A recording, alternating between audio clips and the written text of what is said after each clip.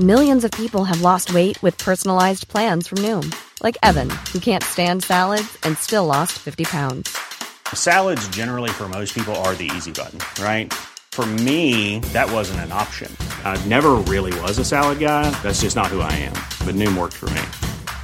Get your personalized plan today at Noom.com.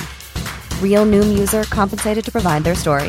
In 4 weeks, the typical Noom user can expect to lose 1 to 2 pounds per week. Individual results may vary. Hiring for your small business? If you're not looking for professionals on LinkedIn, you're looking in the wrong place. That's like looking for your car keys in a fish tank. LinkedIn helps you hire professionals you can't find anywhere else, even those who aren't actively searching for a new job but might be open to the perfect role. In a given month, over 70% of LinkedIn users don't even visit other leading job sites. So start looking in the right place. With LinkedIn, you can hire professionals like a professional. Post your free job on linkedin.com/achieve today.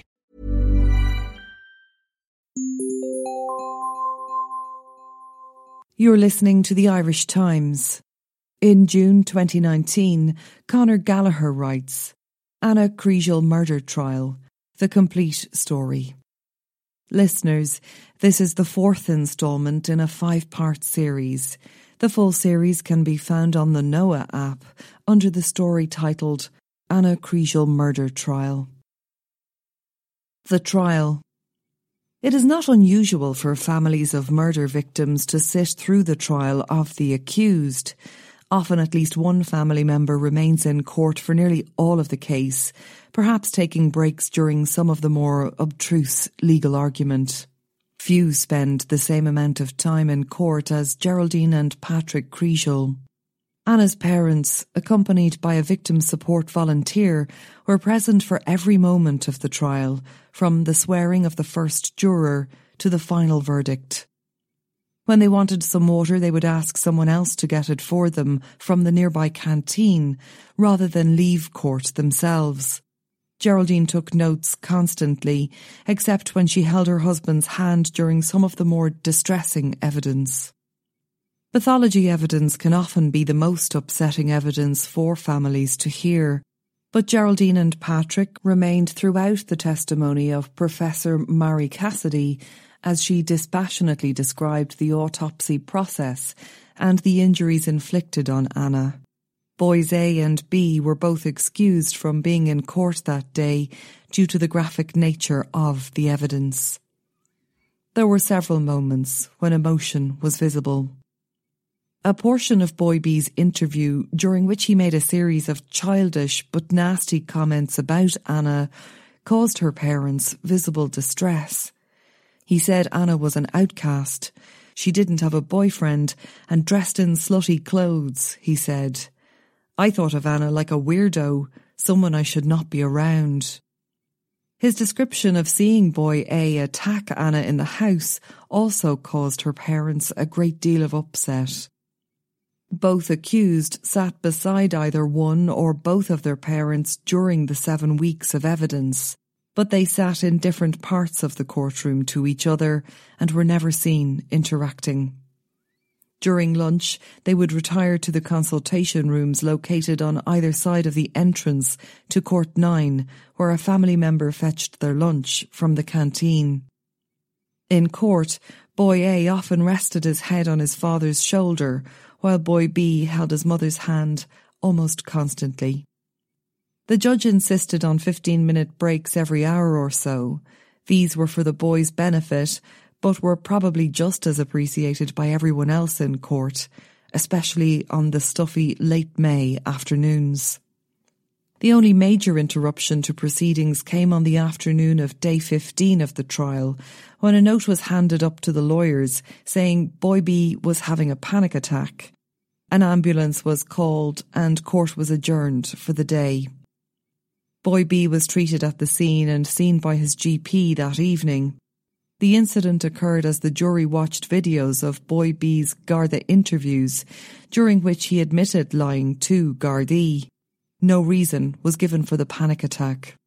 There was another interruption earlier in the day when the defence had complained about someone in court staring at Boy B's family at length and said it was causing them distress.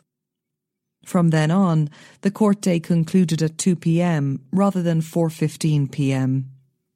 The new timetable would add at least another week onto the trial, but avoided the even lengthier delays which would have resulted from repeat medical issues. It was decided at an early stage the jurors in the case would not come from the general panel, which is called every Monday in the CCJ to hear the week's rape and murder trials. Instead, a specially convened panel was brought in on Tuesday, April 29th.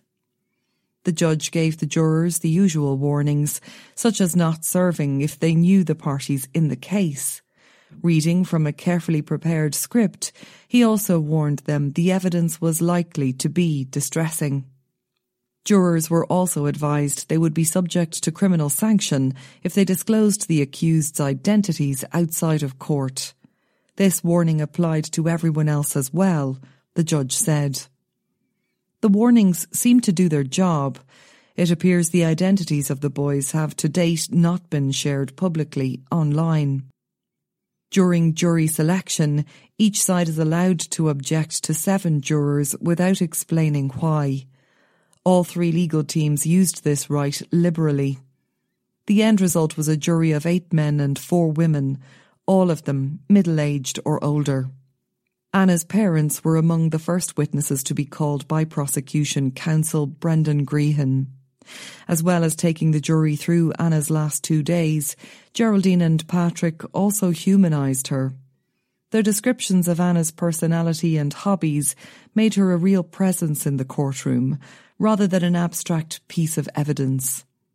The jurors would never see any photos of Anna alive, but they would have a clear picture of her in their minds.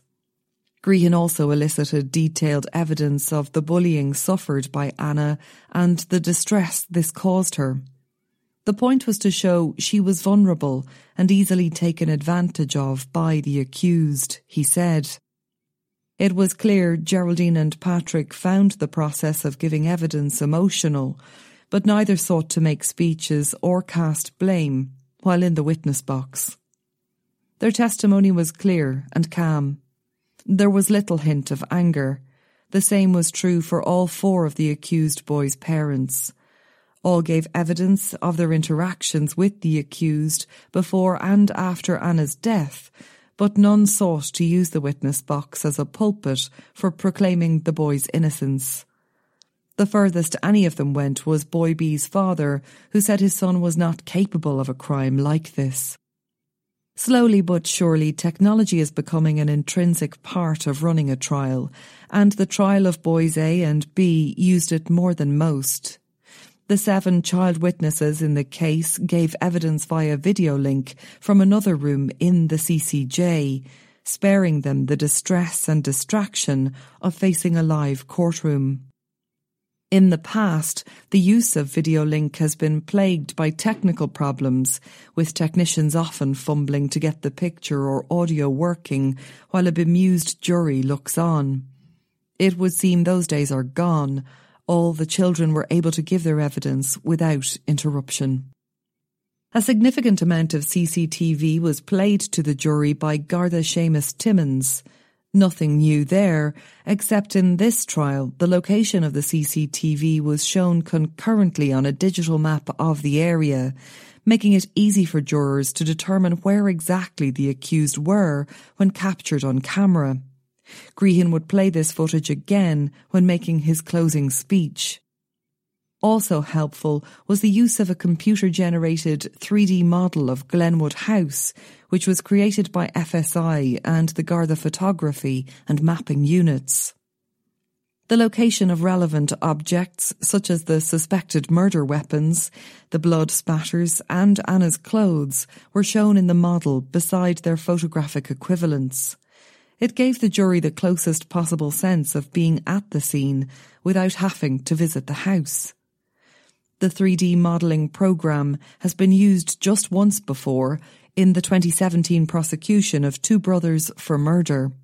Ironically, during that trial, Kriégel, who was defending one of the accused, objected to the use of the 3D model on the basis of it being untested. For such a complex case involving so many strains of evidence, the trial was conducted with remarkable efficiency. Defence concessions regarding several aspects of the case, including the lawfulness of the boy's custody and the gathering of evidence, meant many potential Garda witnesses were not required to give evidence. Those Garda witnesses, which were called often, only spent a few minutes in the box. On some days, early in the trial, 5 or 6 witnesses were called in a single day. Part of the reason for the pace was the lack of cross-examination from the defence. More often than not, Patrick Gageby for boy A and Damien Colgan for boy B declined to ask the witnesses any questions. This made it difficult to discern the nature of the boy's defence until very late in the case. However, some of the few questions posed by counsel gave some insight into their strategy. Gageby asked Geraldine Kriégel if her daughter was sexually active. She replied she wasn't, something confirmed by later medical evidence. Colgan asked Professor Cassidy if someone who witnessed that attack on Anna would be traumatised. She agreed that they would be. Detective Garda Daly and Gannon were questioned at length by Colgan on the manner in which they interviewed boy B. Gardaí didn't bring in specialist interviewers or give the boy regular breaks, counsel said. The detectives replied that they stuck to the rules and the boy's mother was with him at all times. In the absence of the jury. Much of the defence work focused on persuading the judge to include evidence which was favourable to the accused, while excluding the evidence which painted them in a negative light. For boy A, the most important evidence to exclude was the forensics. Gageby submitted the testing of his client's boots, on which Anna's blood was found, was not admissible as they had been taken by Gardaí on false pretences. He submitted Gardaí had pretended to take the boots to investigate his claim of being assaulted by 2 men, but were actually taking them to investigate Anna's disappearance. He made the same argument for boy A's phone. Detective Garda Gabrielle Newton said she took the boots and phone for no other reason than they might help her locate boy A's attackers. She said she didn't even know Anna was dead at that stage. The judge agreed with Newton and the defence application failed. Next, Gageby argued the DNA evidence against boy A was inadmissible because Superintendent Gordon had filled out the wrong form to authorise the taking of samples from the boy. Called to give evidence, Gordon conceded that, instead of filling in an authorisation form under the 2014 DNA Act, he filled in one concerning the 1990 Act. The prosecution said it was a record-keeping error, but no more. The detectives who took the samples gave evidence that they were correctly instructed under the 2014 Act. Again, the defence application failed. One of the main objectives of boy B's defence team was to have the jury hear evidence of Dr. Humphreys, the psychologist who examined the teen at the start of the year and determined he had been traumatised by witnessing the attack on Anna. In the absence of the jury, Humphreys repeated what he said in his report, that the trauma caused boy B to tell the Gardaí untruths. The doctor said he didn't like to use the word lie because he didn't want to seem judgmental. He told Colgan the boy was bright but naive and immature. By way of illustration, he said that during his stay in Oberstown, boy B had requested Lego to play with, a request the staff had never had before. The prosecution cross-examination of Humphreys by Kriégel was easily the most combative of the entire trial. Counsel took particular issue with the doctor's assertion that boy B had no knowledge of a plan for murder. Kriégel said this was a matter for the jury. He said the doctor's report contained a lot of jargon, but there doesn't appear to be any engagement with the facts of the interviews. He submitted that allowing the doctor's evidence into the trial would trespass on the function of the jury as the judges of fact and effectively make Humphreys a 13th juror. After taking the night to think about it, McDermott excluded the doctor's evidence entirely.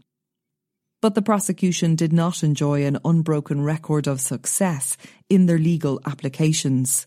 In fact, a significant number of the judge's other decisions ended up going against them, including one concerning a novel attempt to introduce photos of a mannequin into evidence. Horror movies and heavy metal. There is a long history of prosecutors deploying unusual exhibits in criminal trials. In 2010, a Bowron was presented in the Special Criminal Court to prove the accused was a member of the IRA. During the Troubles, a packet of digestive biscuits was presented in the same court, with prosecutors arguing it was a component of a homemade mortar. Striking exhibits can be especially helpful in murder trials. Over the years, juries have been shown swords, spades, guns, bats and, in the 2008 trial of Brian Carney for strangling his wife, a vacuum cleaner flex. Such exhibits can help juries visualise how a crime may have been committed far better than any description from a witness. That was the idea behind the prosecution's plan in this case to dress a mannequin up in the clothes worn by boy A during Anna's murder and present photos of it to the jury. Pictures of the mannequin fitted with the mask, gloves, snood, shin guards and knee pads found in the boy's backpack would be shown to jurors. It was, to say the least, an unusual request. The prosecution knew McDermott would need to be convinced of the merits of bringing such an unusual exhibit into a courtroom. It would essentially be showing the jury the last thing Anna saw before her death. At the midpoint of the trial, in the absence of the jury, Kriégel handed the judge 3 photographs of the mannequin, which had been dressed by FSI expert John Hode. The barrister said it would be nothing more than a visual aid to show the jury how items from the backpack were intended to be worn. He said the mannequin was no more than a representation of what the jury has already seen, in a different format. Gageby, for boy A, objected on the basis the mannequin was speculative and there was no evidence it accurately portrayed what was worn at the time. For example, there was no evidence to show boy A wore his hood up during the attack. Mr. Justice McDermott tends to look at barristers over the top of his spectacles when he is sceptical of their argument. This is what he did as the prosecution tried to get the mannequin photos admitted. Whatever limited probative value is outweighed by the disproportionate prejudicial effects. I'm not satisfied that this photo should go in, he ruled. McDermott would use the same reasoning, combined with the quizzical over-the-glasses look, throughout the trial when denying the prosecution permission to admit other evidence. Most of the legal wrangling was over the items obtained during the search of boy A's home after his arrest, including a copybook containing various drawings and scribblings, including a sketch titled Nightcrawler, showing an emaciated figure with bandaged skull for a head. The words "just kill them" and "just effing do it" were also written in the book. This showed an interest in violent imagery, the prosecution said.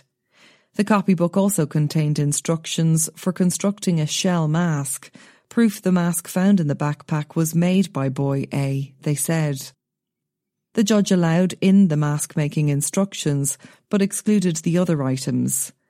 "I'm trying to tie it in with the case, but I don't see it," he told Kriégel. He had a portfolio of material.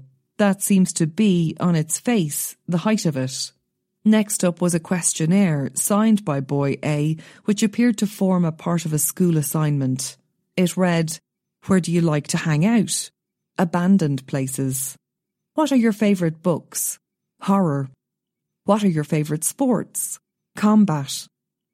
What are your favourite movies? Horror and comedy. What are your favourite music? Rap and heavy metal. Single or taken? Single.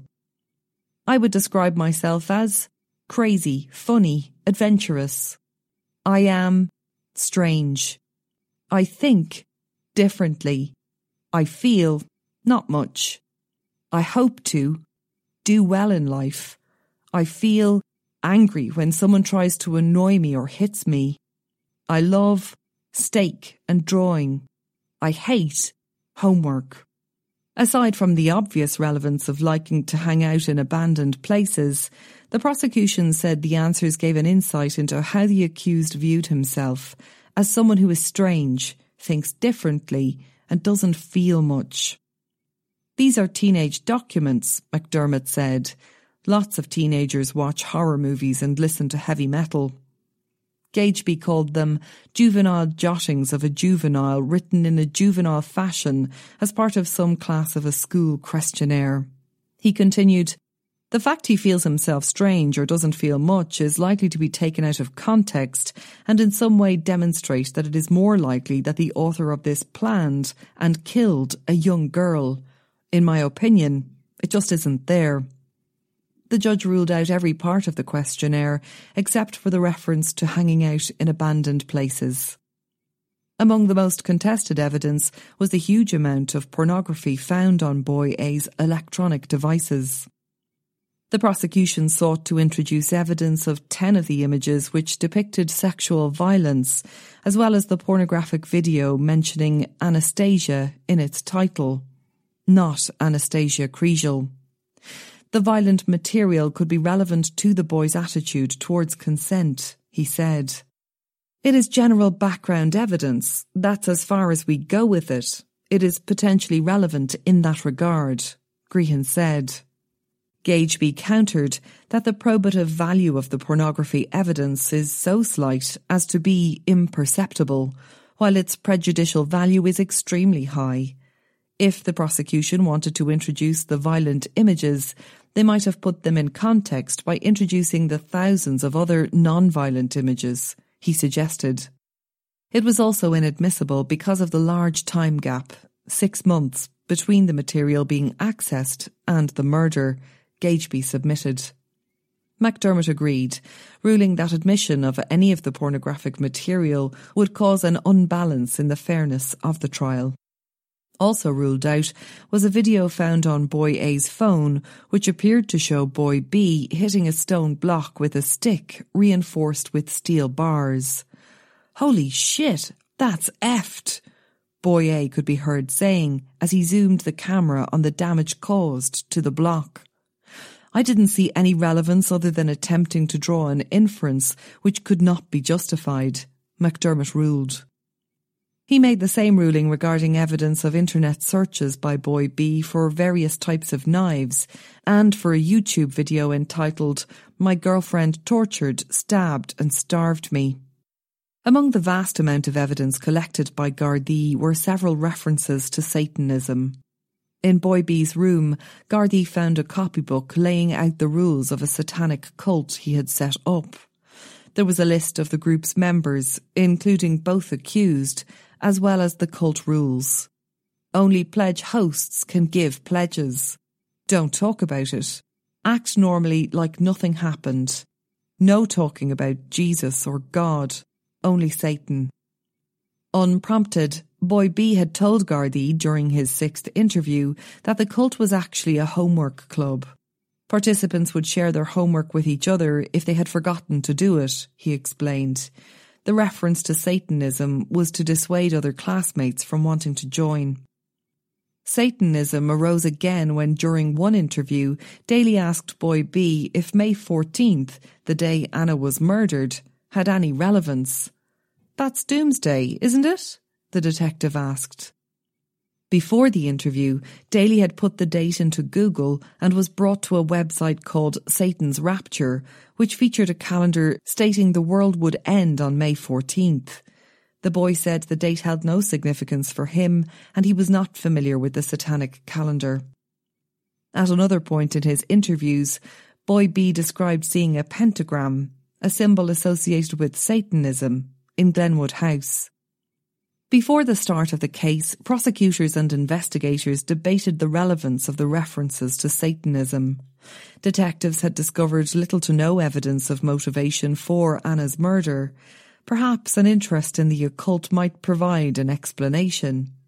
In the US in the 1980s, there were a series of violent crimes linked to Satanism, leading to what became known as the Satanic Panic among the general public.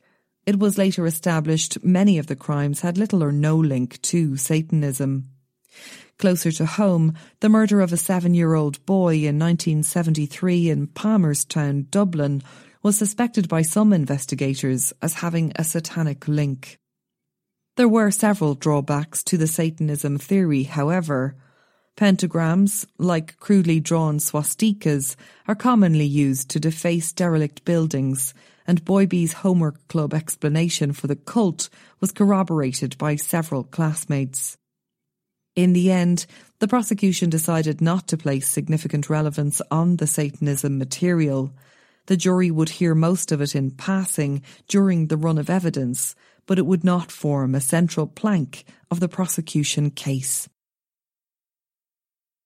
That was the fourth instalment of Anna Kriégel murder trial, The Complete Story. It was written by Conor Gallagher and read by Gráinne Brookfield for Noah. You can listen to the fifth and final part of this series on the Noah app. Imagine the softest sheets you've ever felt. Now imagine them getting even softer over time. That's what you'll feel with Boll & Branch's organic cotton sheets. In a recent customer survey, 96% replied that Boll & Branch sheets get softer with every wash. Start getting your best night's sleep in these sheets that get softer and softer for years to come. Try their sheets with a 30-night guarantee. Plus, get 15% off your first order at bollandbranch.com. Code BUTTERY. Exclusions apply. See site for details.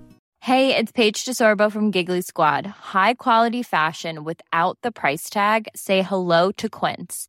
I'm snagging high-end essentials like cozy cashmere sweaters, sleek leather jackets, fine jewelry, and so much more. With Quince being 50 to 80% less than similar brands. And they partner with factories that prioritize safe, ethical, and responsible manufacturing. I love that. Luxury quality within reach. Go to quince.com/style to get free shipping and 365-day returns on your next order. Quince.com/style.